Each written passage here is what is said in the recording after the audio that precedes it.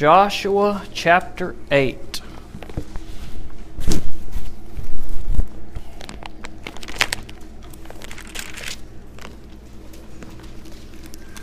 We're just going to read 29 verses tonight, just 29 of them. But again, the last few chapters I've mentioned this about Joshua, and that is that they're stories that you kind of need to take in as a whole. You need to kind of understand everything that's going on. And I told y'all, I think a couple weeks ago, that all these last few chapters we've read in Joshua, I can just, in my mind, I can envision that being a movie. I can envision, the Israelites going into the Promised Land. I would watch that if somebody made a movie about Joshua. And I could kind of see this scene that we're going to read about tonight take place as Israel gets ready to go in and conquer Ai. Now, last week in the text that we looked at, we saw that there was one Israelite who was disobedient, and it caused the whole group of them to have to suffer some hard times because they didn't do what the Lord told them to do. They went into Ai and they lost that battle. They had just come off the heels of winning the Battle of Jericho. Everything was going good, but because of their disobedience in the Lord, they found themselves in a bad situation. And so the one who was guilty, his name was Achan, they finally did what God said. They were able to find out who it was, and they destroyed him and everything he had, his family, all of his belongings, and everything. And so that took care of the problem, and now we are about to see the people of Israel as Joshua is going to lead them into Ai again to try to take this land that God has promised to give them. Joshua chapter 8, verse 1. Let's pray before we read right quick. God, we come to you now, and I thank you for your good word tonight, and just help us to get something out of it, God, that your word will just do the speaking tonight, that in this story that we can learn something, dear Lord, from your people, that we can learn something about you, God. So I pray that you would clear my mind, God. I'm drifting and thinking about other things, so just in these few minutes, dear Lord, that you can get my mind straight, that you can get each one of us in here, get our mind straight, dear Lord, and that it would be good to read your word tonight. So I pray that you'd hide me behind the cross, dear Lord, and that you'd be glorified through everything that is spoken in this place. In Jesus' name I pray it. Amen. Joshua chapter 8, verse 1. The Lord said to Joshua, "Do not be afraid or discouraged." Now, we see those words. They were some similar words at the very beginning of the book in Joshua. God told Joshua to be strong and courageous. He wanted to remind Joshua here, look, don't be afraid. I'm going to be with you through this. Do not be afraid or discouraged. So even though a few verses back we saw that Israel was in tough times, God is reminding Joshua and the people of Israel that he has not abandon them. And that is true for us. There may be some times in our life where we sin. As Christians, we do that. God doesn't desire for us to live in sin and just say, well, we're human, we're going to sin. No, He wants us to repent of that and to turn from that. But we also need not forget that God is not going to abandon us. If we seek Him and come to Him and say, look, Lord, we messed up. Get us through this. Forgive us of this. Then God is faithful to do that, just like He is for His people Israel here. All right, so this is what the Lord told Joshua to do. Take the whole military force with you and go attack Ai. Now, we saw last week in the verses that they didn't take but about 3,000 of them. They didn't take the whole military force. They thought they were just going to bebop in there with 3,000 and they were just going to do a miraculous thing and they were going to defeat the people of Ai. But this time God gave them different instructions. Now, in the Battle of Jericho, God didn't tell them to send in the soldiers or anything. What God told them to do there was march around the city on the seventh day, 7 times, blow their horns and scream, and the wall was going to come down. They were just to go in and take everything over. But in this instance, He's telling the soldiers to get ready to go in. God could have done a similar thing to what He did at Jericho, and I don't know why God chose to do something different. I can't even begin to speculate of why God began to do something different. But God had a reason for choosing to send in the soldiers in this particular battle. Take the whole military force with you and go attack Ai. Look, I have handed over to you the king of Ai, his people, city, and land. Again, God is speaking in terms here as this is already being done. You got this. If you're obedient to me, do what I tell you to do. Look, I've already handed your enemies over to you. Treat Ai and its king as you did Jericho and its king. You may plunder its spoils and livestock for yourself. Set an ambush behind the city. Now remember, the problem was is that they weren't supposed to take anything when they went into Jericho, and Achan did take some things, and that's what got the people of Israel into this mess. But in this instance, God's saying, when you take over this land, you can take the livestock and the spoils. You can take those things for yourself. So again, different instructions than we saw in Jericho. In Jericho, they had to follow the Lord, march around. God told them not to take nothing. Here He says, I'm going to send in the military to do the work, and you guys can take something. So He tells them to set an ambush. So Joshua and the whole military force set out to attack Ai. Joshua selected 30,000 fighting men and sent them out at night. So here we see a lot bigger army than what went into Ai before. He commanded them, pay attention, lie in ambush behind the city, not too far from it, and all of you be ready. Then I and all the people who are with me will approach the city when they come out against us as they did the first time. We will flee from them. They will come after us until we have drawn them away from the city. For they shall say, they are fleeing from us as before. While we are fleeing from them, you are to come out of your ambush and seize the city, for the Lord your God has handed it over to you. After taking the city, set it on fire. Follow the Lord's commands. See that you do as I have ordered you. So Joshua sent them out, and they went to the ambush site and waited between Bethel and Ai to the west of Ai. But he spent the night with the troops. Joshua started early the next morning and mobilized them. Then he and the elders of Israel led the troops up to Ai. All those who were with him went up and approached the city, arriving opposite Ai, and camped to the north of it, with a valley between them and the city. Now Joshua had taken about 5,000 men and set them in ambush between Bethel and Ai, to the west of the city.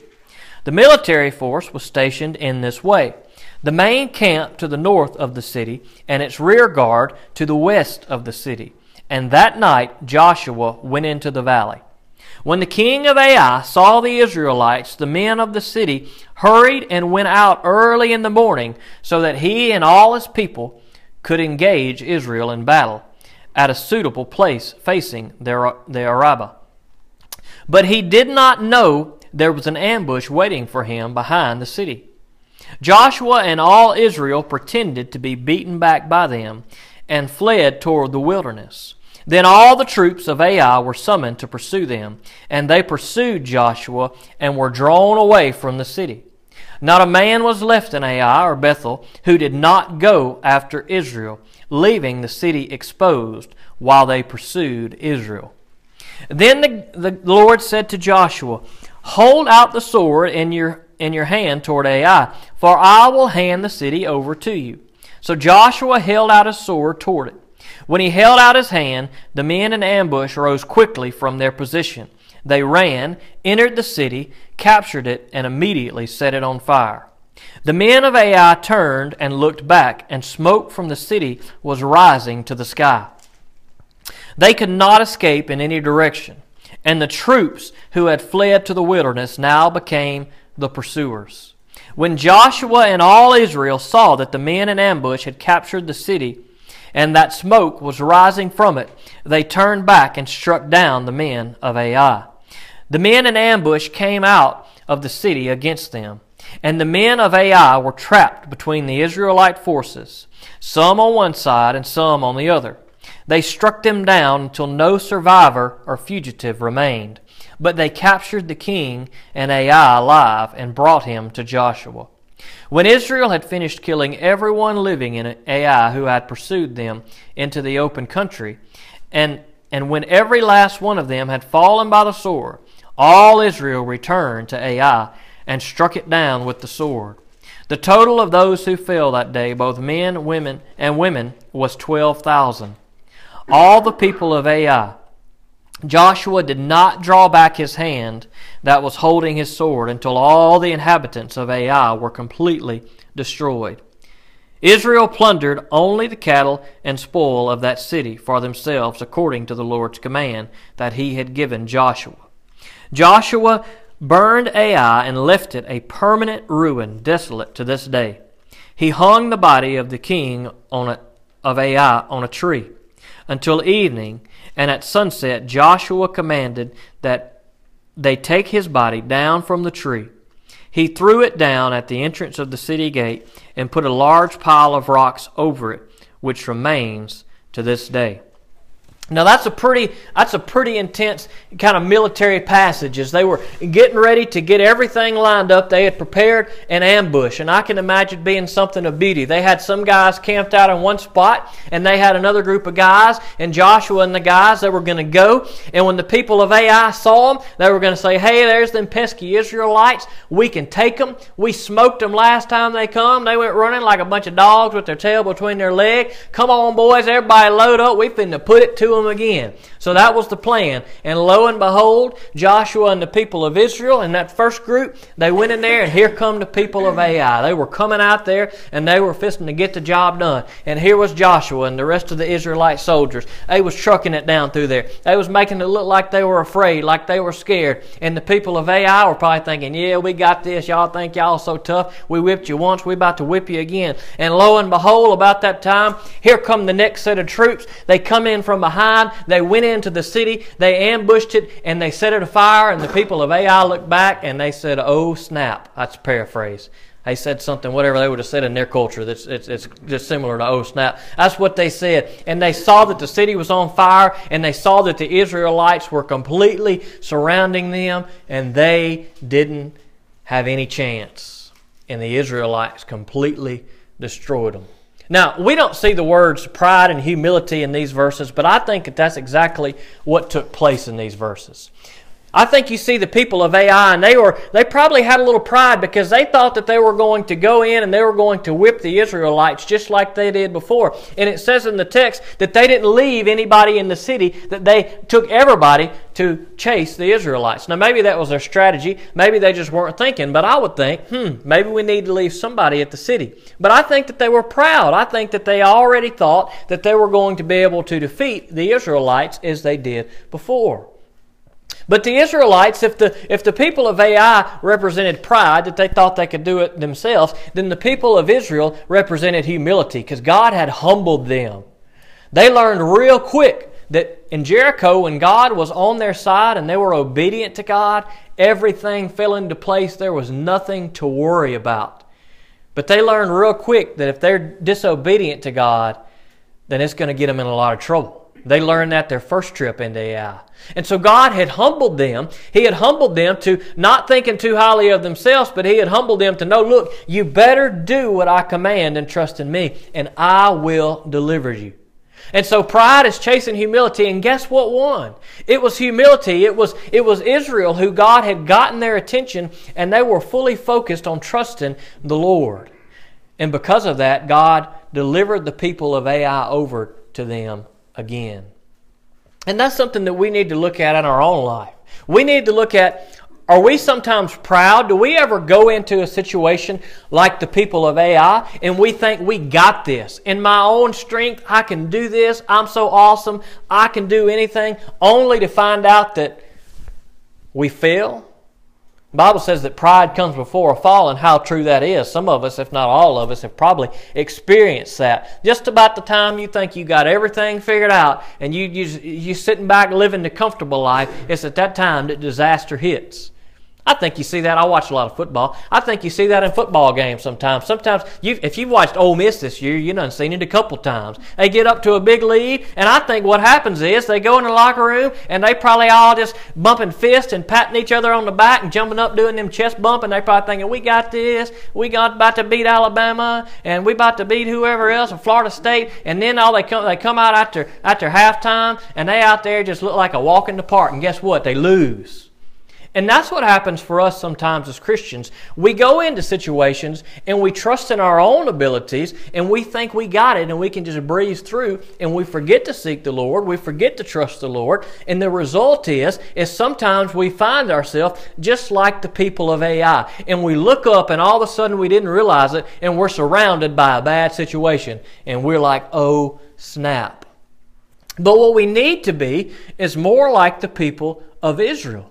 And that is that when God kind of gets on us a little bit, when you realize that you've done wrong, that you've been sinning, that you've not been obedient, and you feel convicted by the Lord, what we need to do is we need to humble ourselves before the Lord. And we need to say, all right, God, I saw in my life exactly what can happen. I've lived it. I know what happens when I'm not obedient to you. So God, help me to make the right decision to know what to do in my life in this situation, or in that situation, or in this area of my life, or in that area of my life. And when we humble ourselves and when we seek the Lord and we go into battle, so to speak, in our life, whatever that battle may be, then guess what? If we begin to seek God, we can know that He is with us and He will deliver us through whatever situation that He may put us into if we seek Him. At the end of this text, we see the result of what happened to the king of Ai. At the end of the verses here, it says, Joshua burned Ai and left it a permanent ruin, desolate to this day. He hung the body of the king of Ai on a tree until evening. And at sunset, Joshua commanded that they take his body down from the tree. Boy, that reminds me of somebody else that we read about in the Bible. It reminds me a lot of Jesus. Because that's exactly what they did to Jesus. See, the punishment here, to be hung on a tree, was a curse. It was reserved for the worst of the worst. The bad king of Ai here, that's the kind of punishment that was reserved for him. But that's the same punishment that Jesus Christ took for us. He was hung on a tree just like the king of Ai. The only difference is that Jesus didn't do anything wrong. Do you know why Jesus was hung on a tree? So you and I wouldn't have to be hung on a tree. Because if not for Jesus Christ, we would suffer the same fate of the king of Ai, because that is what God's law commanded. It was a curse to be hung on a tree, to give your life that way. It was a horrible thing. It was a thing of dishonor that was reserved for the worst of the worst. And if not for Jesus Christ, that is the same end that you and I would suffer. Now that's pretty tough to think about, because we like to think, well, I'm not that bad. I had never really done anything that bad. Well, Jesus was perfect, and that's where He ended up. You see, we're not judged on our scale of what we think is good and bad. We are graded on God's scale of what He thinks is good and bad. And for God, there is perfect and everything else. And we're not perfect. But Jesus was perfect. And Jesus became that curse. Jesus died on our behalf. He took that punishment that we deserve so that we can get the freedom and the love and the grace and the mercy that only He deserves. So let us not be proud, Christian, but let us humble ourselves before the Lord. Let us look to the humble example of our Lord and Savior Jesus Christ, who gave Himself on the cross, and let that be our motivation to not think too highly of ourselves, but to think more highly of Jesus Christ. Let's pray. Dear Lord, we come to You and we thank You for this exciting text, dear Lord. Your Word is full of some good stuff. It's full of just anything better than anything that any storybook or any movie we've ever watched. We see anything we want here. God, here we have an awesome military battle where You're in control and You're all-powerful, God, and you set up this crazy ambush, dear Lord, but You deliver Your people through it because they're obedient to You. So help us to hear that, God, and let it connect with us. God, to know that we are Your people if we have accepted Jesus Christ. And whatever You lead us into, if we're obedient to You, that You will deliver us through it. And God, we thank You that we can have victory, that we can have hope through what Jesus Christ did. God, we thank You that He took the punishment that we deserve so that we can have the victory. God, because without Him, we would be destined to fail. Without Him, God, these words of Your people Israel wouldn't give us any hope, dear Lord. But our hope comes from Jesus, because He has done everything. He has won every battle, every war, dear Lord. And we still have to live this life, and we still have to face some of those things, God. But we know that in the end, that victory is going to come through Jesus Christ. So we thank You for that, and we give You the praise for that. In Jesus' name I pray it tonight. Amen.